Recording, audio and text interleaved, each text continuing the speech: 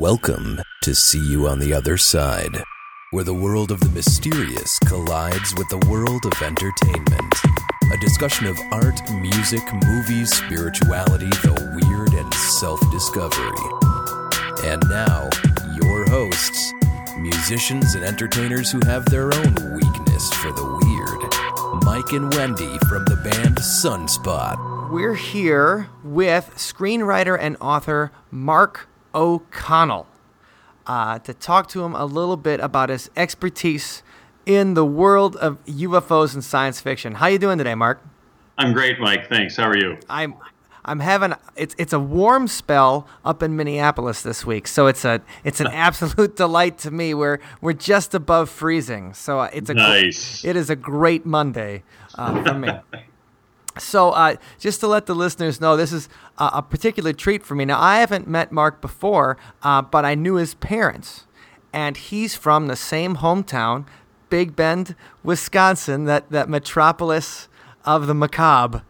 That Allison, who you guys have heard on the podcast before, from Milwaukee Ghosts, and I are from too. And I knew Mark's parents through church and everything like that. And so to get to find another explorer into the realms of the unknown from a town of 1,300 people is certainly a delight.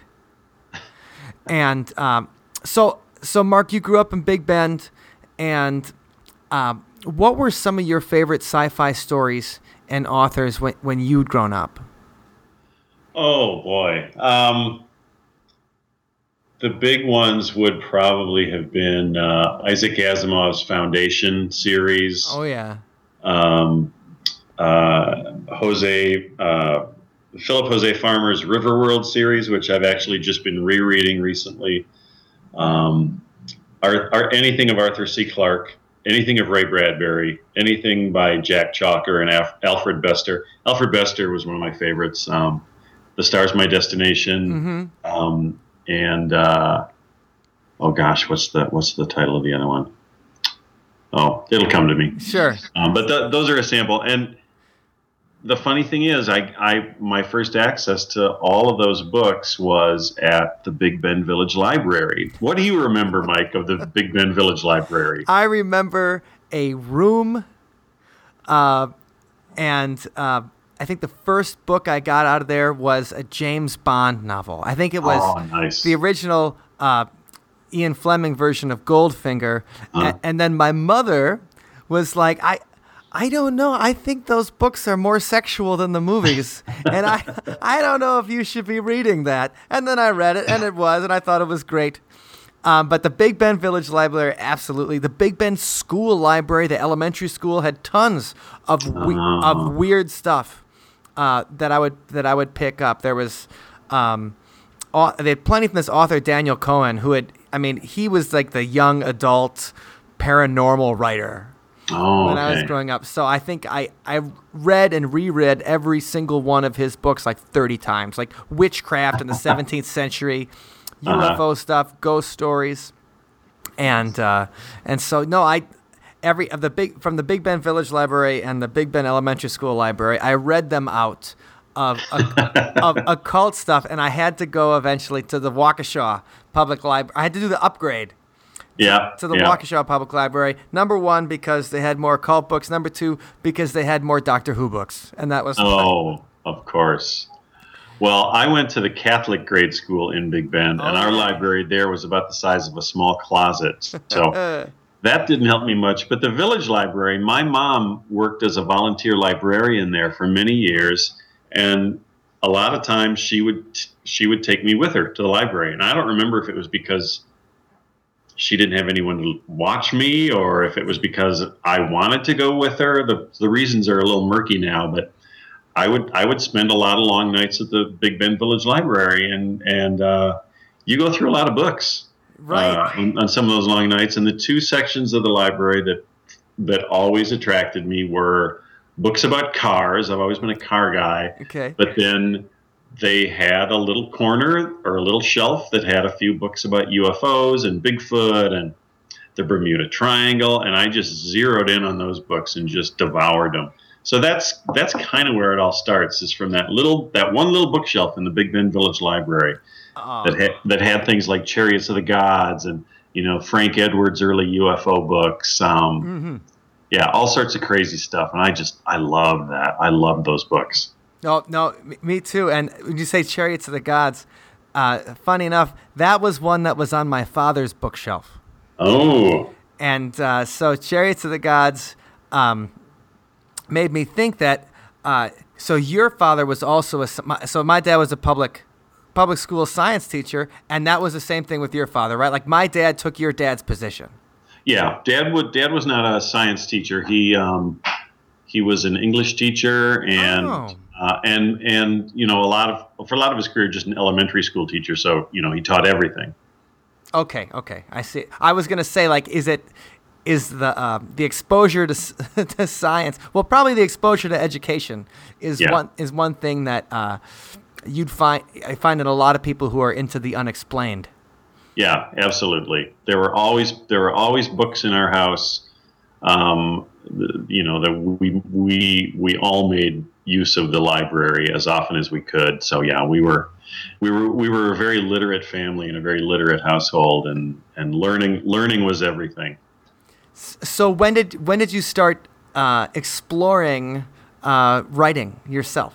When you did the reading, and when did you start? What was your first short story? It was probably, I remember the first short story I remember was something I wrote in college. I was going to the University of Southern California. I was only there a very short time, but I made the most of my time there. And one of the classes I was taking was literally the history of entertainment. And it was just an incredibly fun course. It met once a week on Wednesday night at this nightclub in downtown LA. And the teacher brought in the most amazing guests. I mean, they were all sorts of vaudevillians and movie and TV actors and entertainers. And one week, he announced that at our next class, Ray Bradbury was going to come and give a talk. Oh, my God. Yeah, I just flipped out. I thought, I cannot let this opportunity go to waste. So I had an idea for a short story. I wrote it in the course of probably a couple hours, because I thought, okay, he is going to be looking for any reason to not read my story. Of course. So if I want to get a story in front of him, I better make it short. I better make it really short. So I wrote about a 3-page science fiction story. And when Wednesday night came around and it was time for the class, Ray just, it was a kind of class where the instructor would just sit up front and have a discussion, just have a long rambling conversation with the guests. So Ray just talked and told all sorts of anecdotes about his career and his writing. And it was wonderful. It was just a wonderful night. And then when the class was over, I went up to him and I just said, Mr. Bradbury, I wonder if I wrote a story. I wonder if you would take a look at it. And there was just this moment, this look that flashed across his face where, he kind of cringed a little. Of course. But he was such a nice guy. He didn't want to put me off. And he said, I would love it, but you'd have to give it to me with a self-addressed envelope. Well, it just so happened that in my mail that day, I had gotten a big, 8.5 by 11 size manila envelope in the mail addressed to me. And God knows what was in it, but right, who cares? You had it. I had just happened to slip the story into that envelope to carry it to the class. Oh yeah. So as soon as he said that, I said, "Oh, here you go," and he kind of his face kind of fell for a second, like, "Damn, he got me." So he took the story, and he was really nice about it. And then a couple days later, I found out that he was actually appearing somewhere on the USC campus. And so I just made sure I was outside that building. And when he came out, of course, he's, swarmed with all these admirers and fans. And I just kind of cut up to the front of the crowd and I just said, Mr. Bradbury, have you had a chance to read my story yet? And everybody just kind of looked at me like, who the hell are you? Right, who is this kid? And Ray looked at me for a second and he recognized me and he said, oh, yeah, I have. I'll get back to you on that. and sure enough, a couple days later, I got the story back in the mail with a nice little note from him saying, "Mark, I like this story. I think it's good enough to submit to the magazine of fantasy and science fiction." Which was an incredible thing to happen to, a 20-year-old aspiring writer. Right. So I did submit the story. It didn't sell. I think I submitted it to a couple different science fiction magazines. It didn't sell, and my guess was because it was too short and pretty underdeveloped. But what the hell? It was all the encouragement I needed to get a start. Yeah, and I mean, what a fantastic story in that, like, well, one of the first short stories I wrote, I just got a little feedback from Ray Bradbury on it. Oh, just a little feedback from Ray Bradbury. That's cool. That's like me sending my, it's like, yeah, Mick Jagger worked on my song. It's like the second song I've ever done. Right. It's cool. Yeah, he just sang backgrounds. It's all right. Yeah, we let him help out. Yeah, he was in the next studio. But no, that's awesome. So that's really exciting. And, coming on to that, how did you obviously started submitting stories after that? Well, it was while I was at USC that I took my first screenwriting class. Mm-hmm. I knew I wanted to be involved in making movies and TV shows. I hadn't really fully thought out how I wanted to be involved in that. Sure. But in that semester I was at USC, I took a screenwriting class, and it was the guy who taught the class was a really old school Hollywood screenwriter. He had worked in the Hollywood studio system, where he had been basically on a script writing assembly line. Sure. But he had kind of made a name for himself writing this crime drama in the 50s called The Naked City. And it was a big deal because it was the first time anybody had ever written a crime movie based on actual police files. Okay. So he really made a name for himself with that, and had a pretty distinguished career after that, and was fairly well known. Well, he taught our screenwriting class, and he didn't. My recollection is he never actually taught us anything. he just told a lot of stories about his career, which was wonderful. But the few actual writing assignments we did have were so much fun that I just got hooked, and I thought, okay, this is how I want to get into this industry as a writer. Okay. So that's where that seed was planted. Awesome. And so obviously you had the interest in science fiction, had the interest in weird stuff, and had worked on, sci-fi short stories and everything. How did you break in to Star Trek: The Next Generation? Like, how did you submit to that? Did you have an agent? Were you just watching one day and you're like, I have an idea. I'm gonna make it. I'm gonna make it so. And then that is prestigious. And guys like me, that I remember, talking to your mom and dad at church, and they would just be like, well, and they'd be talking about, that, oh, yeah, Mark's got a script. And I'm like, holy crap. I was like 15, and I'm like, holy crap. Like, your kid from Big Bend is working on Star Trek, and it really blew my mind. And I found it inspirational as, like, look, it doesn't matter where you're from or what you're doing. Like, go out there and you work hard. Like, good things can happen. And so I always thought those stories were awesome. So that's why I'm kind of wondering, like, how did you get into that process a little bit? Well, first of all, I'm really flattered that my success with Star Trek had that effect on you. Thanks for saying that. Sure. That makes me feel really great. Well, I'll just backtrack and go back to the mid-1960s when the original Star Trek series was on. Oh, hell yeah. It was on. That show came on. I was 6 years old when Star Trek premiered in 1966. Okay. I was already a science fiction geek by 6 years old, because I remember just being so thrilled that there was a new science fiction show coming on TV, and it was on. I distinctly remember that it was on NBC on Thursday nights from 6:30 to 7:30. And when I was 6 years old, my bedtime was 7 p.m. And I remember pleading with my mom, because she made the bedtime rules. I remember pleading with my mom to please let me stay up a half hour extra on Thursday nights just so I could watch Star Trek. And I guess she must have, because I watched the show when I was 6 and 7 and 8 and just fell in love with it. Of course. So fast forward to years later, and I was working with my first agent I was, let's see, I guess I was about 30. So this would have been 1990. Just signed on with my first agent in LA. And I was talking to her one day, and she said, look, you know what you really need to do is write a spec script for Star Trek. Because she said they have this open door policy, and it's a bonanza for writers who are just starting out. Okay. You don't need to have a track record for them to look at your work. So you can't pass up this opportunity. And I said, well, that's brilliant. I'm a huge Star Trek fan. I'll do it. And what she said was true. In the 1990s, when Star Trek: The Next Generation was on the air, they had an open. They were smart enough to recognize that their fans had a lot of really good ideas. Of course.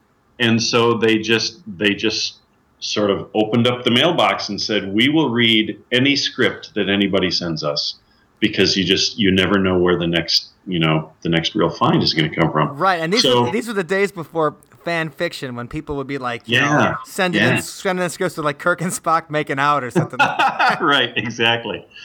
So I didn't need much more encouragement. So I wrote a spec script. Spec is just short for speculation. It just means, or speculative. It means that you're writing a script with no promise that anyone is going to buy it. You're just writing it on your own time and your own energy, and you're hoping for the best. Mm-hmm. So I wrote a script. For Next Generation, and in my script, it was very dark and philosophical.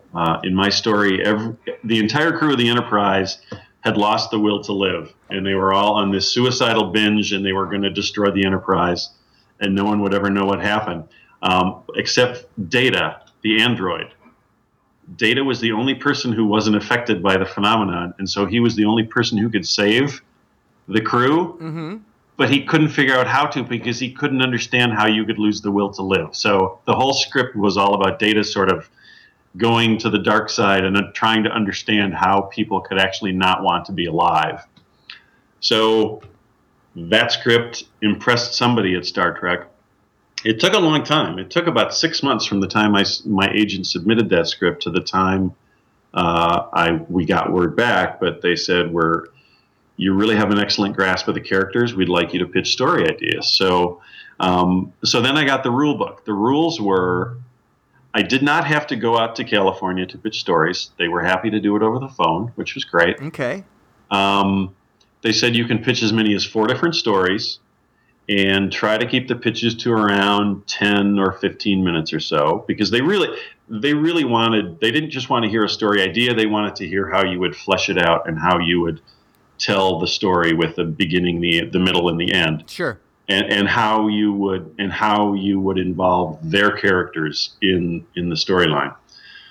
So you got 4 stories to pitch, but you only got one shot, because there were so many people in the pipeline that they could really only afford to give people one chance. And if you blew it, that was it. You were done.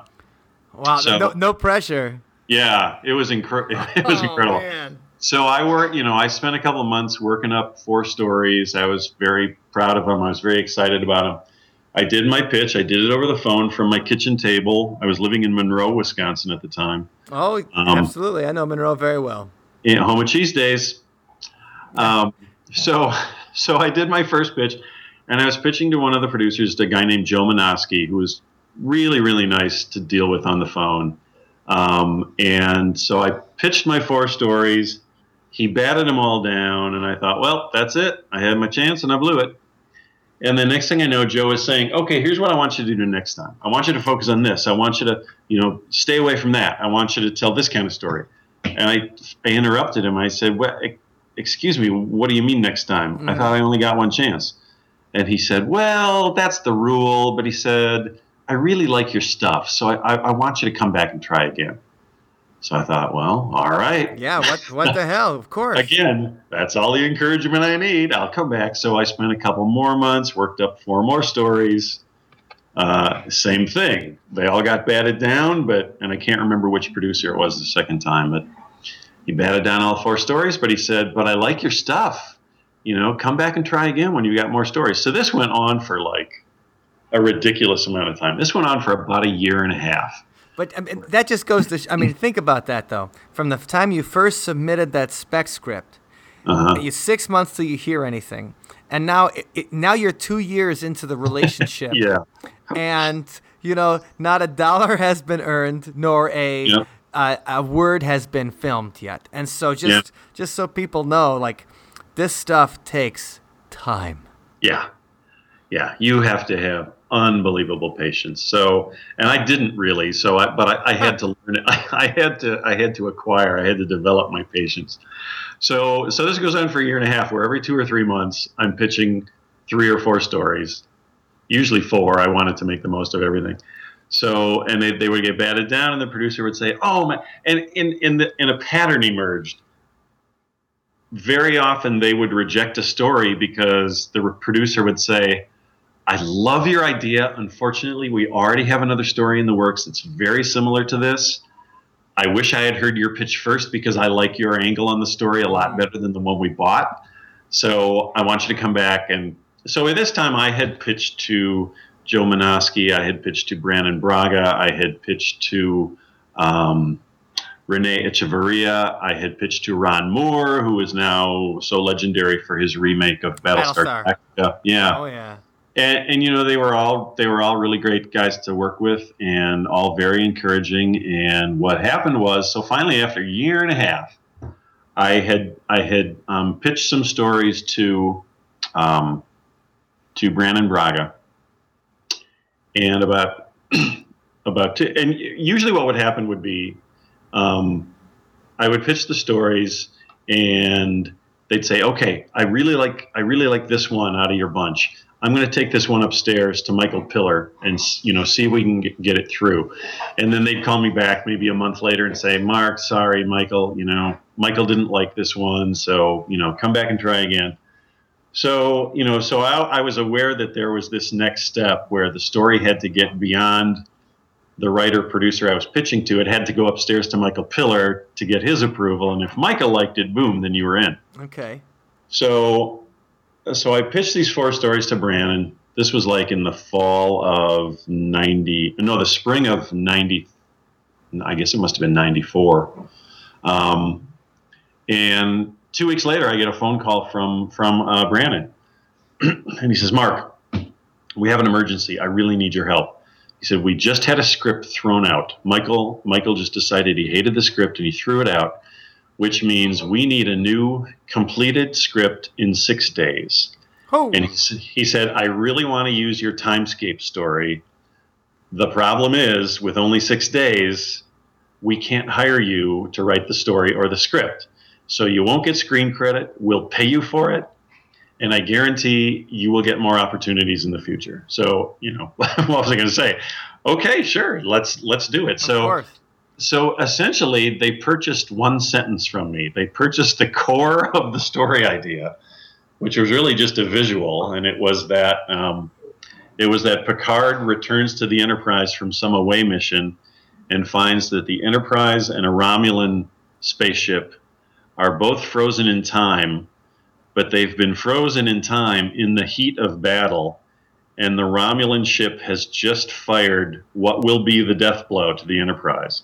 So Picard has to untie this knot. He has to try to get time moving again to save the Enterprise, but he knows that the second he does, the Enterprise will be destroyed. Yeah, it's all over. Yeah, so that was the idea they bought. They paid me $1,750 for it, which is still probably word for word the best money I've ever made as a writer. and then Brannon just took it over, and he wrote the script in 6 days. And just did a fantastic job with it. The episode is called Timescape. It's from season 6 of Next Generation. And what Brannon did was the story was complicated to begin with that I had pitched him, and he just made it 10 times more complicated. I was kind of amazed that he was able to do that, since he only had the 6 days to write the script. Right. But he did an amazing job. He made the story really complicated and really full of surprises and really fun. And I thought it turned out really well. And sure enough, 6 weeks later, I'm doing my first pitch to their new show, Star Trek Deep Space Nine. And I sold a story, and wrote the script and got my first screen credit and my first episode that I wrote on the air. So, so Brandon was right. I did get a better opportunity shortly thereafter. And that's pretty awesome. And also, even though your one sentence gets to be, part of the legacy of, one of the greatest science fiction series of all time. So that's pretty exciting. And then it gets you into Deep Space Nine, which, it's pretty awesome in its own right. And just recently, a writer for Playboy magazine took on the monumental task of watching all 700 episodes of Star Trek, including the animated series. That I feel bad for him for that one. Yeah, and ranking them all in order, all 700 episodes, best to worst. And that Next Generation episode, Timescape, it ranked somewhere right around in the middle of the 700, but the reviewer said, and I loved him for this, he said, this is probably the most far-out episode of Next Generation that they ever did. So I was pretty proud of that. Nice, of course. And no, I read that on your blog. And how did your DS9 episodes fare? It was kind of a mixed bag. The first episode I did was a second season episode called Second Sight. I guess it was. I think I sold it during the first season, but the episode aired during the second season. Okay. That's how it went out. And so the process is, if they like your pitch, then in the normal course of events, they do it a step at a time. If they like your pitch, then they will hire you to write the story.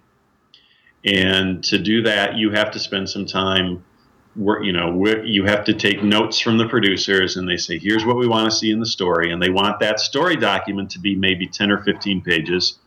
And they really want to see you flesh it out in great detail. They want to see how the events of the story involve and affect their characters. What do their characters have at stake in your story? That's what you really have to sell them on. So they buy the story for X number of dollars according to the Writers Guild scale, right? And then if they're happy with the job you did on the story treatment, then the final step is that they will hire you to write the script, and that's more of a month-long process. To do the story, you just have a matter of a couple days, probably less than a week to do that. If you're hired to do the script, then at that point I would go out to LA and spend 3 or 4 or 5 days at Paramount with the writers and producers, just in story session. They call it a story break, and they would take the story and break it down into the teaser and the 5 acts, and just break it down beat by beat. Here's the teaser. Here's where it takes place. Here are the characters who are present. This is what they're talking about. This is what's going on. This is how the scene ends. Boom. That leads into the next scene. Here's what's happening here. So if they're going to use it, you get to come out and work in the room with the producers and stuff like that. Yeah. Okay. Yeah, which was phenomenal. It was so much fun. I can't even tell you. So for Second Sight, so this was my first experience. I go out. We spend, like I say, it was between 3 and 5 days. I don't remember. It was different each time. But we would break the story, and then they would send me home, and I would have 2 weeks to write the script, but which sounds like an incredibly stressful amount of time, and it is. But after all the work you've done breaking down the story, it's not that hard, because it's just details from that on. Yeah, you have this very detailed structure that you can follow, a very detailed roadmap. You never have to sit and wonder, okay, what happens next, because you've already worked that out. So you just get to do the fun writing for 2 weeks, and it's a blast.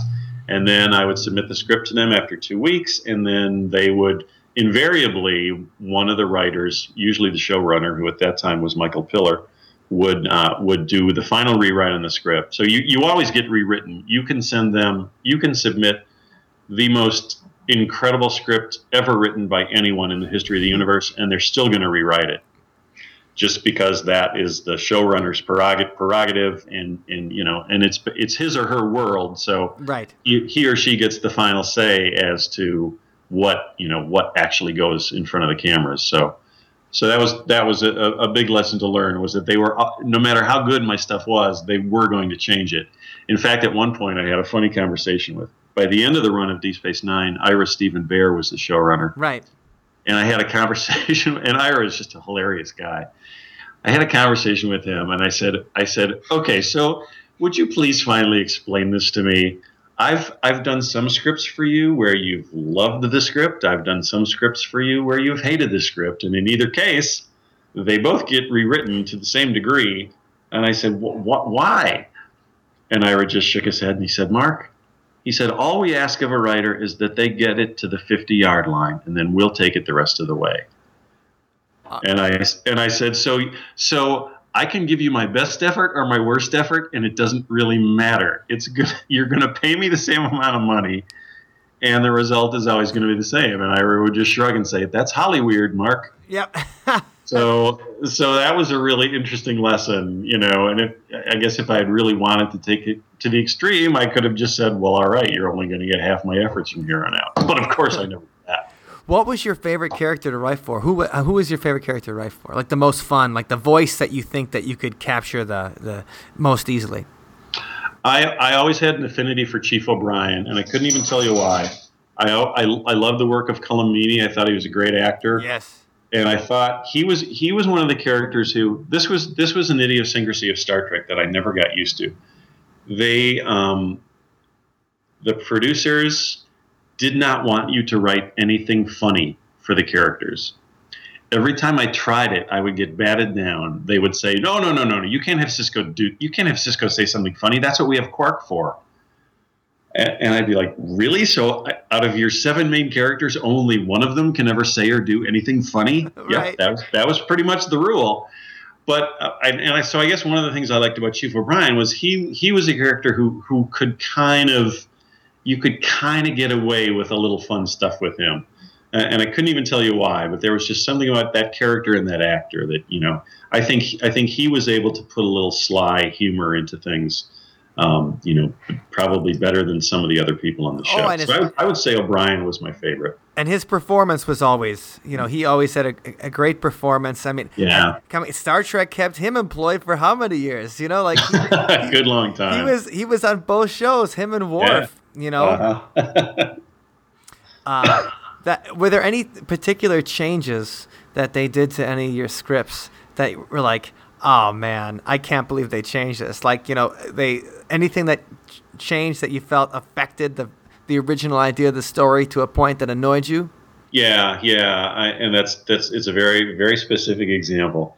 I never figured out where this came from, but I always imagined it came from Michael Piller, who was, as I said, he was the showrunner for most of The Next Generation and for most of the first probably 3 or 4 seasons of Deep Space Nine before he went off to do his own stuff. Right, he was the overlord for years. Yeah, he aside from Rick Berman, he was the great bird of the galaxy after Roddenberry passed away. But yeah, there were my second episode for Deep Space Nine, because they were all very happy with the job I had done on Second Sight, my first Deep Space Nine episode.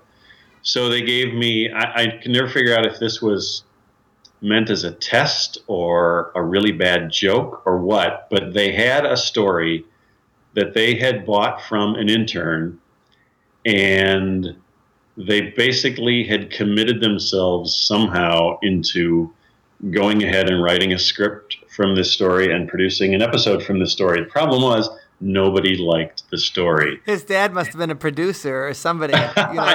I could never figure out what the deal was, but I don't even want to speculate because I just don't know. But none of the producers wanted to write the script, so they said, "Hey, let's get Mark to do it." So that was my first actual script assignment for Deep Space Nine, and the core idea of the story was they encounter a planet that only exists in our dimension for a few days, once every 60 or 80 years. Oh, the Brigadoon. Right, Brigadoon in outer space, exactly. And it's a lame story because there's just nothing you can do with it. there's nothing you can do with it. So the crux of the story that they had bought from this intern was that Jadzia Dax, the symbiont, she falls in love with a dude from this planet and decides that when the planet shuffles off into its other dimension, she's going to go along with it. And so we won't see her for 60 years or whatever the time interval was. And, and we all know from page 1 that she's not going to do it. There's no way that you can actually build any interest or suspense in that kind of story. So I was, and that's why nobody wanted to write the script. So I got stuck with it. I felt that I had done a pretty good job. Here's what I did that I was happy with. The way the original story was envisioned was this planet that appeared every 60 years was very peaceful and idyllic, and it was and here's where I come back to Michael Pillars. I think Michael Pillar just had this thing where he liked to imagine these pastoral alien societies where everyone wears loose-fitting pastel-covered tunics and they all live in adobe houses and they all have one name and everyone knows each other and they all talk to each other. Come for dinner tonight, my friend. I will make vegetable stew. I think that sounds about like 25 or 30 alien planets that I remember from the shows. Exactly my point. And it's insipid. I'm sorry, but it's insipid. And that was the way they wanted me to go with that planet. And I kind of refused to do it because I knew how awful it would be. So I mean, it was still a very low-tech society. There was really nothing I could do to reimagine, the nature of this world we were visiting.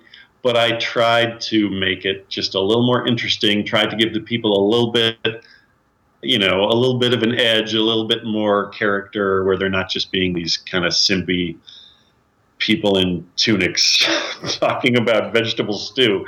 And it did not fly. It did not fly at all. Michael Pillar hated the script. He also didn't. I kind of rubbed him the wrong way. That's a whole nother story. But he did not like the script. He just tossed the script in the wastebasket and they started all over again and just completely rewrote the script. A couple of my ideas, a couple of my lines of dialogue probably made it into the finished product. I don't even know because it's been so long since I've watched that episode because it's just not very good. It's not a good story because, as I said, there's nothing you can do with that main dramatic dilemma of will Dax go or will she stay? There's just nothing you can do with it. She's never going to go to a low-tech society. Forget. And she's a series regular, so it's not. I mean, obviously, they killed Tasha Yar, but that was the one surprise in 30 years of Star Trek. Exactly. No, of course, that was the innocent natives, the dances with wolves on the planet or whatever. Yeah, exactly. Is something that I remember all too well. But that's interesting that they had a specific, or Michael had a specific agenda of what he envisioned, and then you delivered something, and he's like, nope. Yeah. Not even close, Mark. Not even close. But that's got a little bit of a heartbreaker. I mean, I guess it was. As an artist, though, I think we're all used to our hearts get broken in little ways all the time. It's the real heartbreaker of that story, though. Was with each episode I would sort of be teamed up with one of the producers who would be sort of my guide and mentor through the process. Mm-hmm. So on that particular episode, which I titled Meridian, they kept my title at least. I called it Meridian because East meets West, blah blah blah, whatever. So they kept the title. So I was working with Rene Echevarria on that episode, and I always liked Rene a lot. He's just really a fantastic guy. And he loved my script. He really loved my script. And he just said, Mark, I would not be surprised if you get an offer of a staff job from this script. Wow. Yeah. So I was really pumped. My expectations were really high. And then he calls me back a couple of days later and he's like, Mark, I don't know how to tell you this. But I just went into Michael Pillar's office and I said, well, what do you think about Mark's script? Isn't it great? And he said, Michael just looked at me without saying a word. He picked your script up and he dropped it in his wastebasket. Oh. That was that. So, yeah, it was pretty brutal.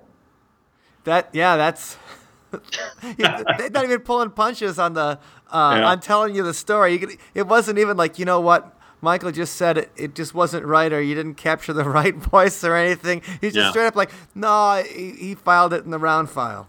Yeah, totally. So no, that's great. And I could probably talk to you about a Star Trek all day, because and I love hearing about these stories of the shows that I used to watch faithfully every week. Especially Deep Space Nine came out right when I was maybe a junior in high school. So I remember having a discussion with the guys on the forensics team. Like I was with the cool kids, obviously, in forensics. But so I remember having the discussion like the day after Deep Space Nine premiered. And just everybody's like, okay, it was on Channel 24 or something like that. And we're all just, talking about it, discussing it. We're like, well, is it going to be as good as Next Generation? Is it going to be, who do we like better? Cisco looks like a tough guy, blah, blah, blah. It just really was a fun thing. And so it's a delight to hear about a little bit of behind the scenes. But well, it's fun to talk about. And I'll just put in one more thing about Star Trek before we move on. Please do. And so of the 5 episodes I did, 4 of them were Deep Space Nine episodes.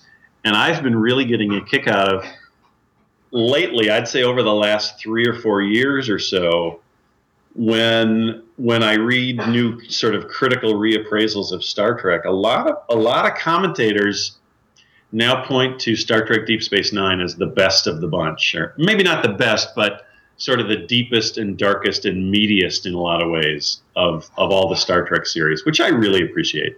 Well, and I can see, because they could go deep into Bajoran culture in a way that you couldn't do when you're visiting a new planet every week. Yeah, I mean, they dealt with some pretty heavy stuff, and they didn't flinch from it, and they had the actors, they had the performers who could pull it off, and they did a lot of great things with that show. Yeah, and the Dominion War and like everything, like they had a chance to develop more. I mean, when you think of the original Star Trek, I mean, what was there, maybe 1 or 2 two-parters? I think only two-parter I can think of is the one they had with Captain Pike. Yeah, The Cage. Yeah, I think you're right. And Next Gen had a bunch of two-parters, but they kind of, I mean, that was it. So you had a 2-part episode where Deep Space Nine was allowed to bring a story out over the whole season. Yeah. And that, presages a lot of what we watch serialized shows today in a way that 25 years, even an episode of something of a high concept drama at the time, like Hill Street Blues or something, still you could watch it the next week and not know what happened the week before, and you'd be fine. Yeah. Mm-hmm. And try to do that with Lost. That's it. And I think Deep Space Nine was one of the first ones that allowed those kind of season-long arcs. And I know I never got into Babylon 5 as much as some of my friends absolutely loved it. And I did my time. But I think DS9 was the first one that really enabled that kind of depth in story. And so I think that's why people are saying it was one of the best of the bunch, because it was different, and it allowed to take time with the characters, and I think that's what's cool about it. Yeah, and I appreciate that, and I'm proud of it. I'm proud of my work. I think you should. Despite Michael Piller and his wastebasket, I'm still proud of him. Of course, I mean, because I don't think any writer or artist has a story. Nobody deals without rejection. Like that's part of the game. You go through, like, I think about how many times I played a show and I'm thinking I'm playing this great song, the show's going really well, and I look out in the crowd, I'm like, boy, I just delivered a great performance, and it's crickets. and you're looking at it, and then just somebody's like, play some Nickelback, jerk, and you're just oh no, like, right. And I'm stuck in Rock Island, Illinois, and somebody's throwing notes to say play Nickelback at me. What am I supposed to do? So everybody goes through those various kinds of things, and you're like, well, I'm proud of what I did, like, whether it worked or not, or whether it went through or not. And what I like is how your writing career has taken a turn. And Star Trek's awesome, but it exists in the land of fiction. And you've gone on to become a UFO investigator. And that's something, you've taken your interest and brought it up to the next level. And I'd just be interested in, how did you get involved with, because you work with MUFON, right? Hi, it's Wendy. I'm so sorry to be the one to tell you this, but the interview will continue on next week's episode. We're out of time today, so that's terrible. I know, I hate it when people cut the interview in half like that, but hopefully you're enjoying Mike and Mark's discussion, and look forward to next week on Wednesday when we release the second half of it. Thanks for listening, and you can find the show notes for today's episode at othersidepodcast.com/22. For the song this week, we picked a track that we thought would be perfect for a discussion about Star Trek. Now, a couple years ago, NASA had a contest where they were looking for wake-up music for one of the missions. Well, this is the song we submitted to that contest. It didn't get picked, but we went back into the Wayback Machine and reworked and remixed it especially for this podcast here. Hope you like it. This song is called Final Frontier.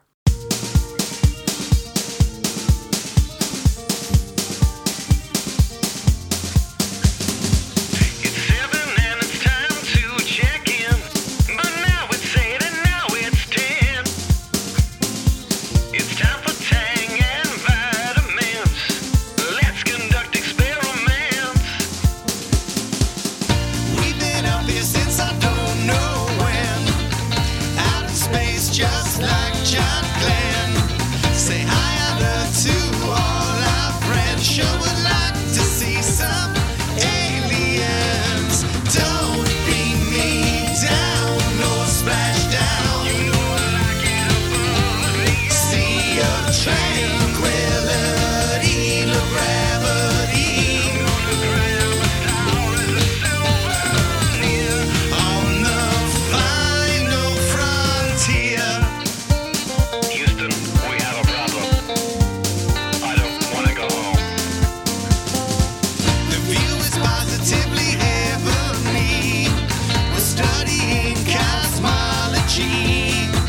Just like the pioneering chimpanzees, my bones just lost some density. Don't beat me down, no splash down. You know I like it above me. Sea of tranquility, no gravity. Don't beat me down, no splash down. Tranquility, no gravity. On the final frontier. Thank you for listening to today's episode. You can find us online at othersidepodcast.com.